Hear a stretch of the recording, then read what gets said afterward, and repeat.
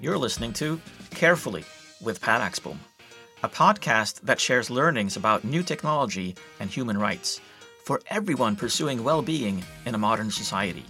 You will hear informal thoughts, essays, and observations on practicing digital care fully. When your voice runs away from home. Cloning a voice can today be done with less than a minute of recorded material. But are you aware of who is using your voice and for what? Your daughter, on vacation, calls you in a state of panic to let you know that she and her friend are having trouble with a payment. Please, can you send some money to her friend so they can pay for the hotel room? What do? Your safest option is to hang up and call your daughter back. It may sound like Sophie, but that doesn't mean it is. Fraud with the use of cloned voices is becoming more common.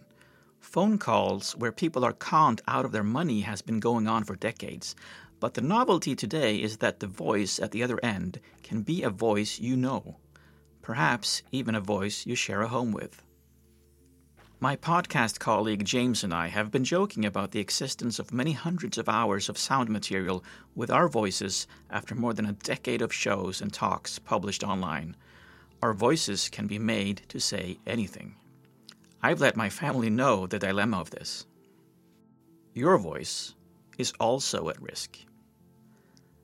The truth is that your voice can be just as vulnerable today. The new tools only need a recorded minute of your voice to generate a believable copy. 60 seconds. Actually, Microsoft say they can do it in 3. And then your voice can be made to say anything. Anyone thinking their voice is at least not recorded to any useful extent is likely oblivious to all phone calls recorded for educational purposes, all video meetings where you may be asking questions, parties where people are constantly filming, or all the omnipresent microphones always in our vicinity that can often be activated remotely. It's almost hard not to mistakenly record yourself from time to time. Imagine your boss calls you into their office to ask about the circumstances of your phone call last night where you quit your job. But you haven't called. Is this a funny practical joke by a colleague or a premonition of worse things to come? What can happen? Last week, many outlets reported about Jennifer, who received a phone call from a kidnapper where her daughter first said, "Mom, I messed up." And then, while the kidnapper was stating his demands, sobbed in the background, "Mom, please help me." The undertaking failed when a separate phone call revealed her daughter was safe and sound with a friend. But Jennifer was convinced her daughter was with the supposed kidnapper throughout that fraudulent call. In Australia, voices are used to verify identity with banks and with the tax authority.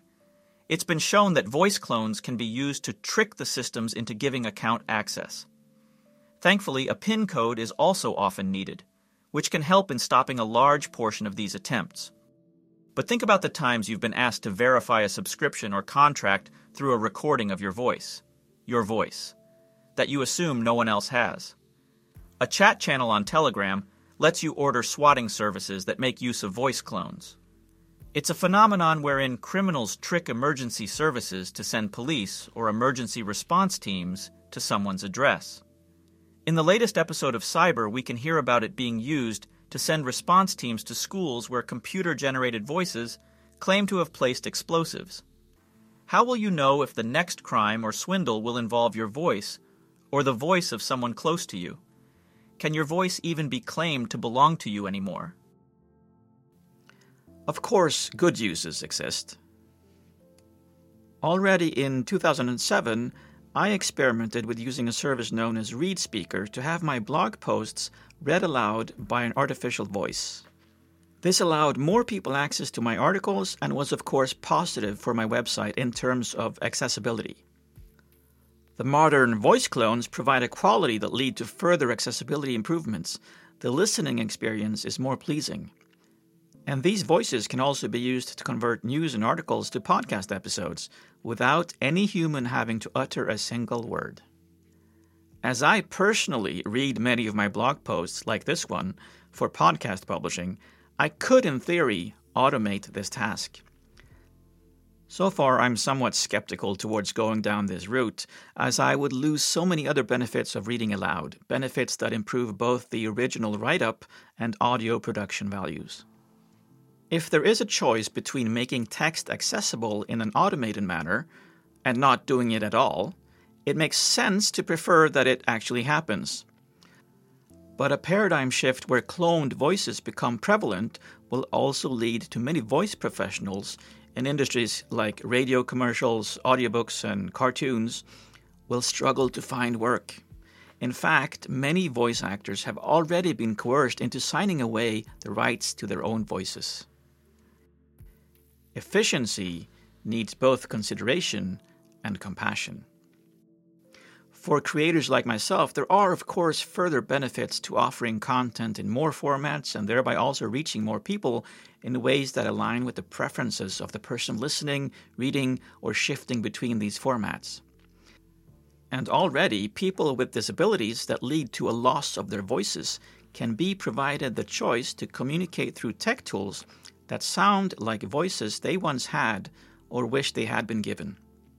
A technology relying on voice banking is made more efficient when many recorded hours of a voice aren't required, even though many still wish for a more inclusion of people with these needs in the tool development process. Whether or not we should be able to generate new music with celebrity voices, and if you should be allowed the voices of deceased family members to give a voice to your digital assistant, are examples of dilemmas that need to be reckoned with in the near future. Does it matter if the music we listen to is AI generated if we aren't aware of this? I still believe it would be a good idea to, as we say in Sweden, hurry slowly, from the Latin festina lente. Essentially, when tasks are rushed, mistakes are made, and beneficial long-term results fail to be achieved. There is a balance to urgency and diligence, and often the former takes precedence at the expense of the latter. Risk awareness requires transparency. My message, as always, is that as benefits of digitalization are promoted, we also need to be open and clear about all the problems created. It's only then we become better at recognizing, mitigating, and managing risk. And we can begin to build the social force that compels organizations to be more careful in an otherwise unrestrained hustle. In Sweden, we have a bit of an advantage, though some would say hindrance, in that these cloning tools perform at their best with English voices and pronunciation, something that can also provide a false sense of security. But it may just give us opportunity to reflect more on suitable use and concerning risks before the larger wave of synthetic voices strikes.